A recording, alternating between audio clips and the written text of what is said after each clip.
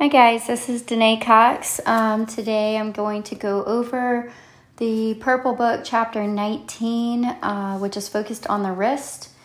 This is in reference for the Purple Book 4th edition, and remember these are just my notes that I took out as I was going through the questions. It's not actually reviewing the questions, and not everything is in here. So, you really need to get the Purple Book, go through it, go through Rehab of the Hand, and use this as just something to help you along the way. So, the radioscapholunate ligament. This is also known as the ligament of Testot. The radioscapholunate ligament tends to be very weak and is considered a mechanoreceptor. The FCU inserts on the pisiform, and the FCU is the strongest wrist muscle. The TFCC is comprised of an articular disc, meniscus homologue, the ECU tendon sheath, and ligaments. The TFCC is the primary stabilizer for the DRUJ. Diagnostic imaging that can be used for the wrist, you could do a CT scan, which is most useful for visualizing alignment and articular movement of fractures. An ultrasound or sonography is helpful to visualize masses, tendon injuries, and muscle tears. An MRI is used to diagnose soft tissue involvement, including ligament injuries.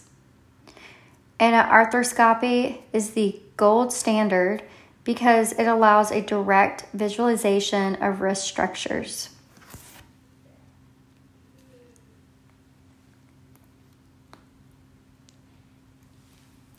A TFCC peripheral tear post-op, they will be placed in a cast or a Munster orthotic with the forearm and wrist in neutral for 4 to 6 weeks.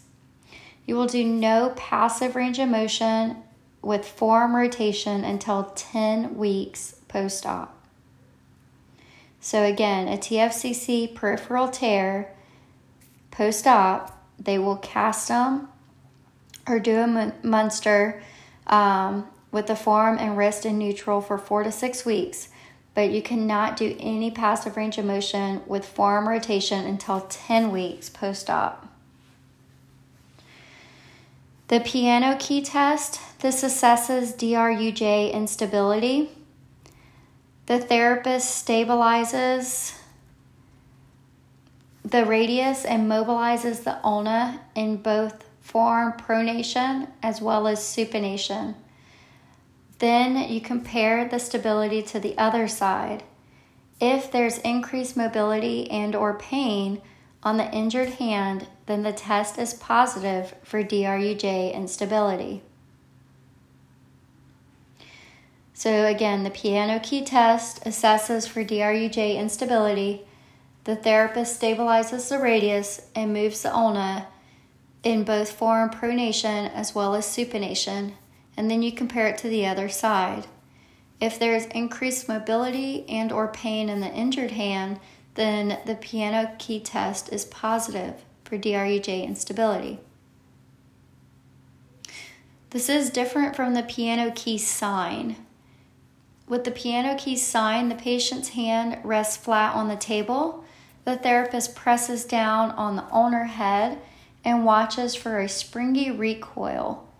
A positive test will have temporary displacement and pain. The scaphoid shift test, which is also known as the Watson's test, assesses scaphoid lunate stability. A positive scaphoid shift test will produce a painful clunk with reproduction of pain symptoms. A lunate dislocation, it's typically caused by high-energy wrist hyperextension injury, often combined with ulnar deviation and carpal supination. So again, a lunate dislocation is typically caused by a high-energy wrist hyperextension injury, which is often combined with ulnar deviation and carpal supination. A grip rotary impaction test is the assessment used to identify ulnar impaction. The grip is first tested in supination and then in pronation. A slack wrist is a scaphoid lunate advanced collapse. This is the most common type of wrist arthritis. With a slack wrist, there will be SL dissociation due to ligament instability. It is progressive degeneration between the scaphoid, lunate, capitate, and radius. Treatment options for a slack wrist includes proximal row carpectomy, partial or complete wrist fusion, and denervation. A slack wrist, which is scaphoid lunate advanced collapse, is different from a snack wrist. A snack wrist is scaphoid non-union advanced collapse, SNAC. In a scaphoid non-union advanced collapse, this is where you have Preiser's disease and you have necrosis of the scaphoid. An LT ballottement test. The lunate is stabilized firmly with the thumb and index finger of one hand, while the other hand performs pisotriquetral movement volarly and dorsally. A positive LT ballottement test will produce pain, crepitus, and laxity.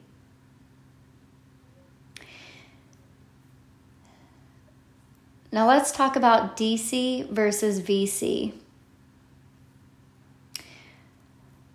A SL dissociation, like an SL tear, leads to a DC as the LT pulls dorsally and the scaphoid falls volarly.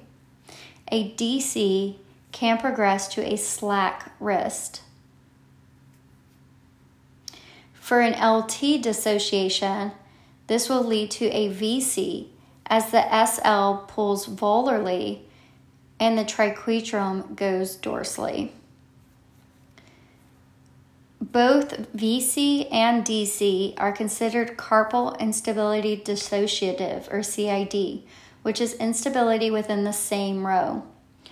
So DC and VC used to be very confusing, and then I believe it was the ASHT conference where they had a diagram, and basically it's the scaphoid, and then the lunate in the middle and the triquetrum on the end, and they're all connected. Well, the lunate is promiscuous, and he wants to go with whoever he's attached to. So at first, they're all attached, and so they're sitting in a row, and they're cooperating like they're supposed to. But if there is an SL tear, what happens is the scaphoid will go down, and then the lunate, because he is attached to the triquetrum, he will be pulled up, and this is going to be a DC, dorsal intercollected segmental instability. Sorry, that's hard for me to say. But if we look at this again, so we put them all back together. So scaphoid, lunate, and triquetrum are all connected happily. But now there is a lunate triquetrum tear. So what happens is that triquetrum goes back because he wants to pull up, but lunate is going to stay with scaphoid because they're connected. Well, scaphoid likes to pull down, so scaphoid's going to pull lunate down with it, and now you have a VC. All right, so mid-carpal instability. A CIND is carpal instability, non-dissociative, meaning instability between the carpal rows. You can perform a mid-carpal shift test, which is also known as the Ketchup-Klont test. There will be an abrupt shift of the proximal row from flexion to extension with ulnar deviation.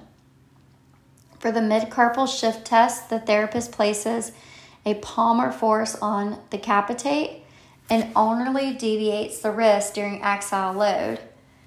Again, a mid-carpal shift test positive will create a clunk and pain. So for a CID, carpal instability dissociative, it means instability within the same row. But if it's CIND, carpal instability non-dissociative, it means instability between the carpal rows.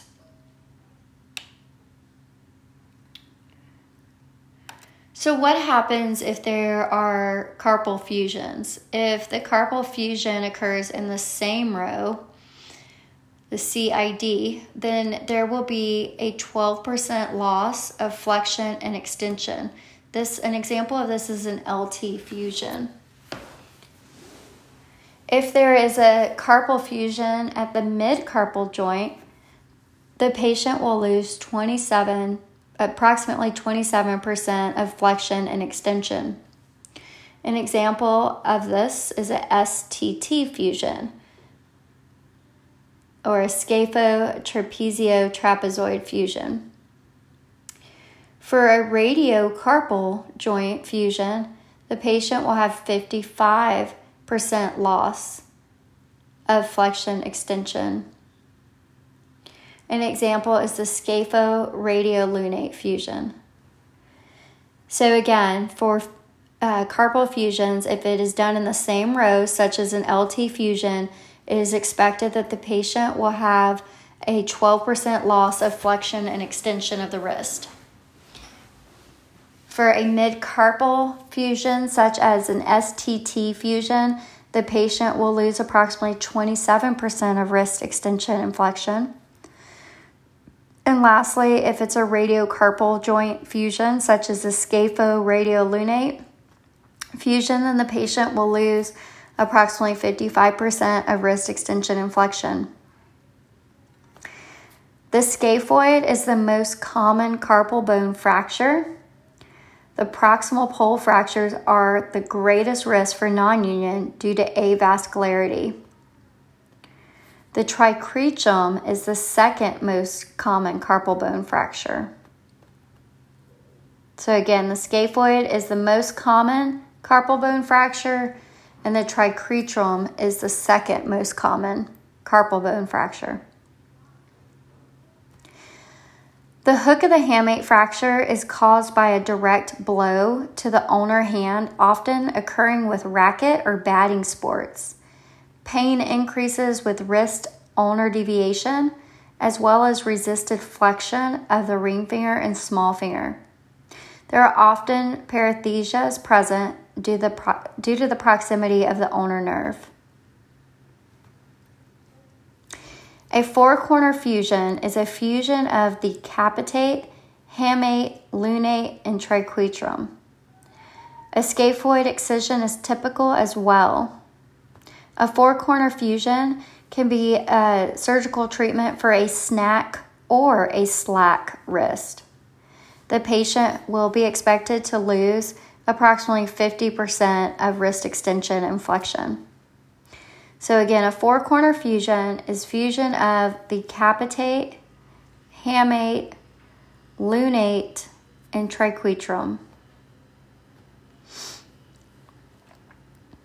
A Schoffer fracture is an intra-articular fracture of the radial styloid. A Colles fracture is an extra-articular distal radius fracture with dorsal displacement. However, a Smith's fracture, which is also known as a reverse Colles, is an extra-articular distal radius fracture with palmar displacement. So again, a Colles fracture is a distal radius fracture with dorsal displacement, and a Smith's fracture is distal radius fracture with palmar displacement. A Chauffour fracture is an intra-articular fracture of the radial styloid. A Barton's fracture is an intra-articular radius fracture with displacement of the distal fragment together with the carpus.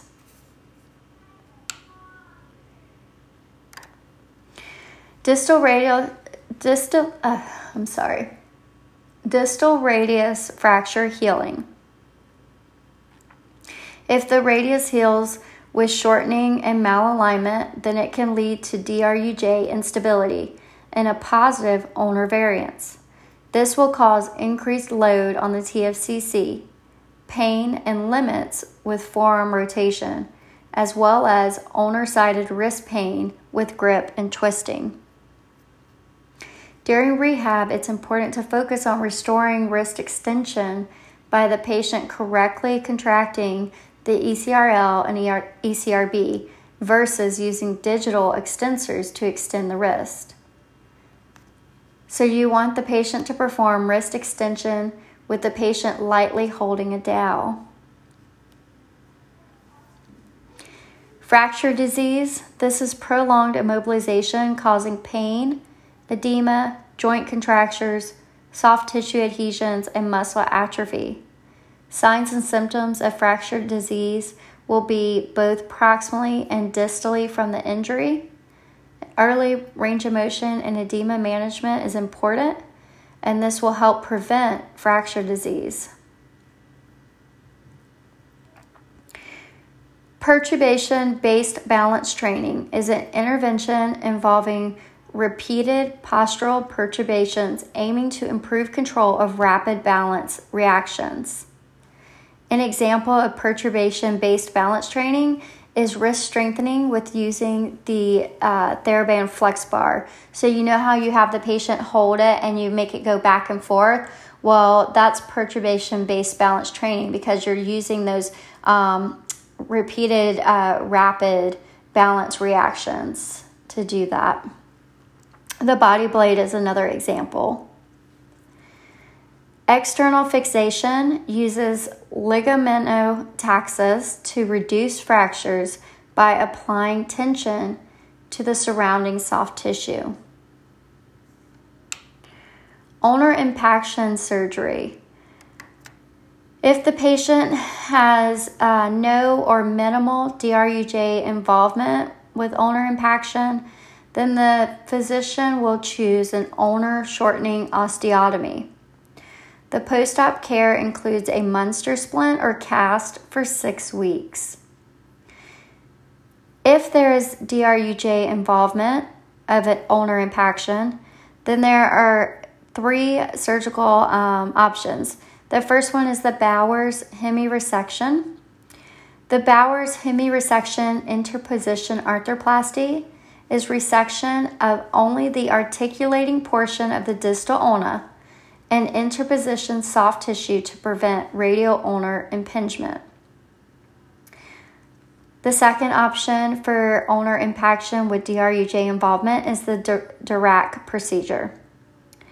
The Dirac procedure is a distal ulna resection and is typically used only for low demand patients or those with RA. And lastly, an ulnar impaction with DRUJ involvement surgical procedure option is the Suave-Kapandji procedure. This is where the surgeon will dissect a portion of the distal ulnar shaft and pin the ulnar head to the radius, leaving the ulna floating.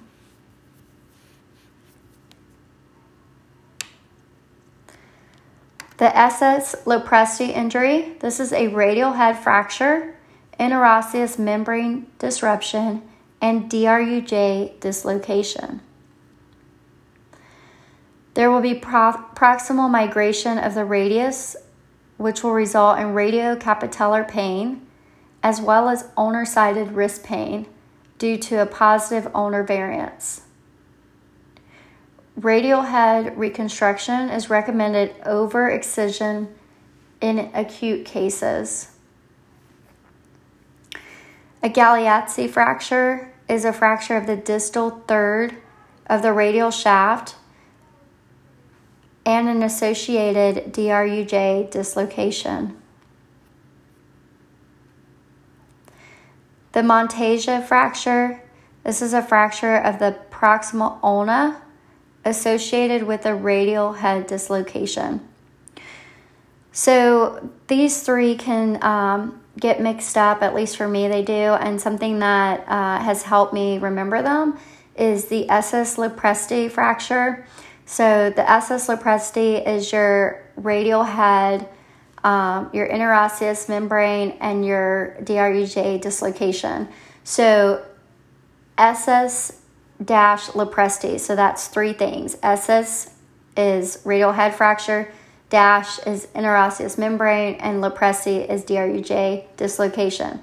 So if you break that down further, E comes before L, so E is going to be your proximal portion, which is a radial head fracture, and L is going to be the distal portion of the DRUJ dislocation. For the Galeazzi fracture, I always remember that easy with the L in the middle, so it's going to be a distal third of the radial shaft with a DRUJ dislocation.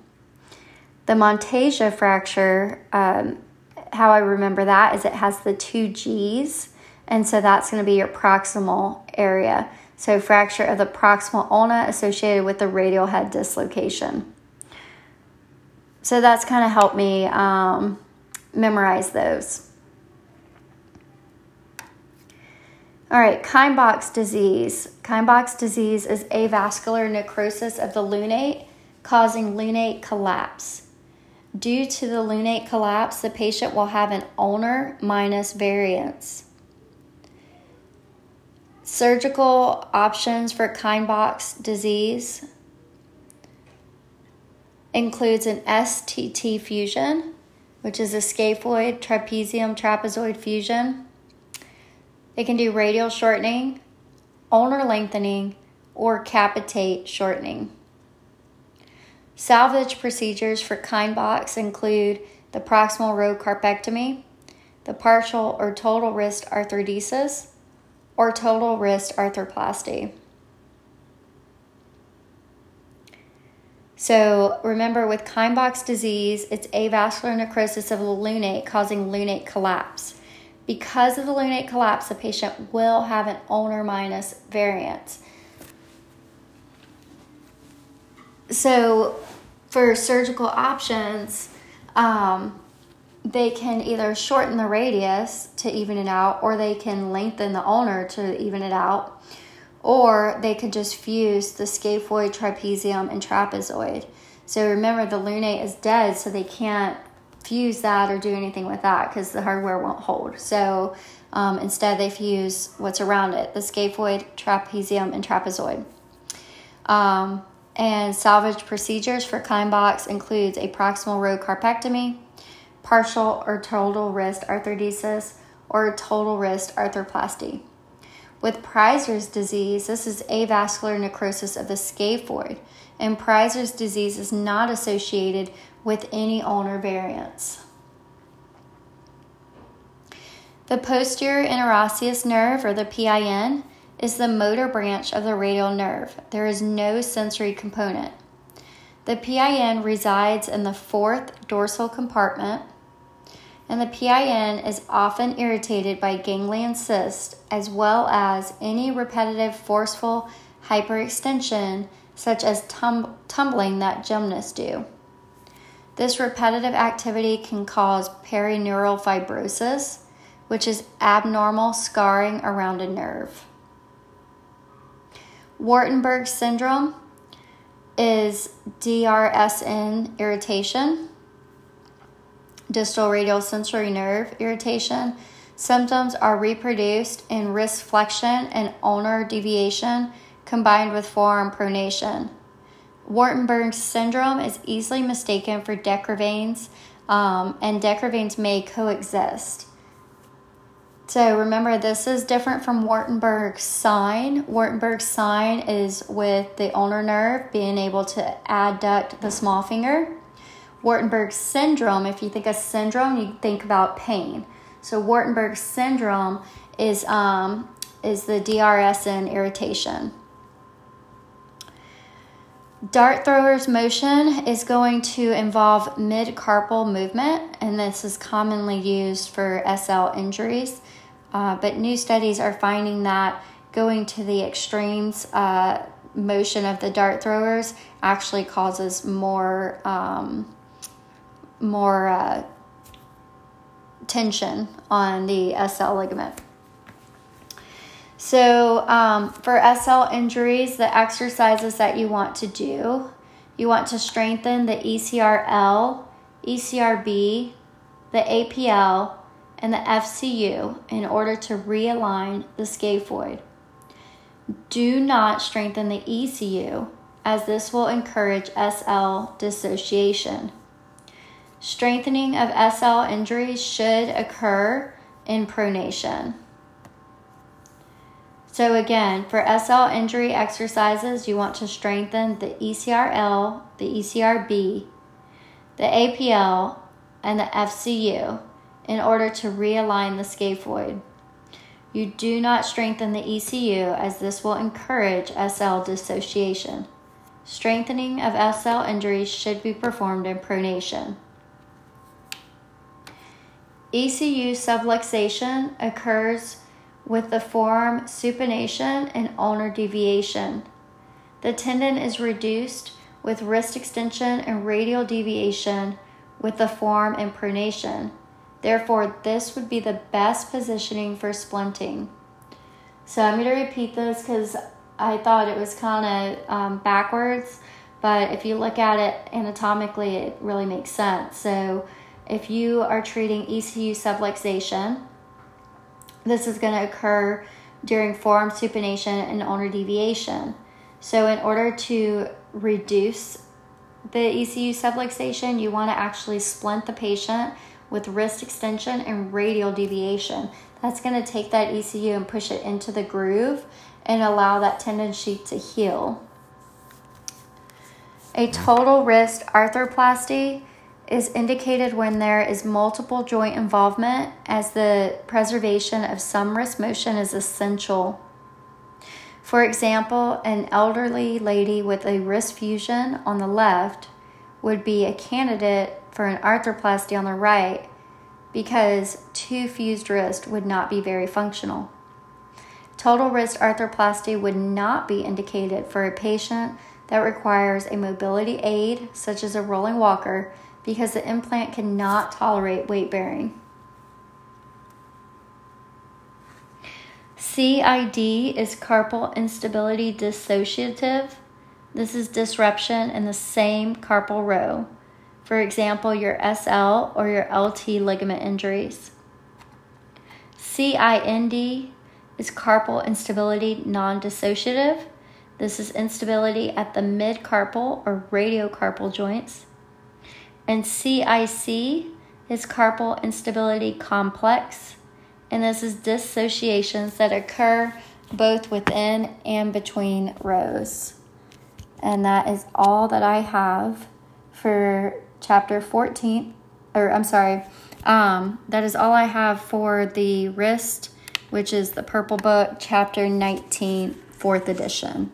Have a good day.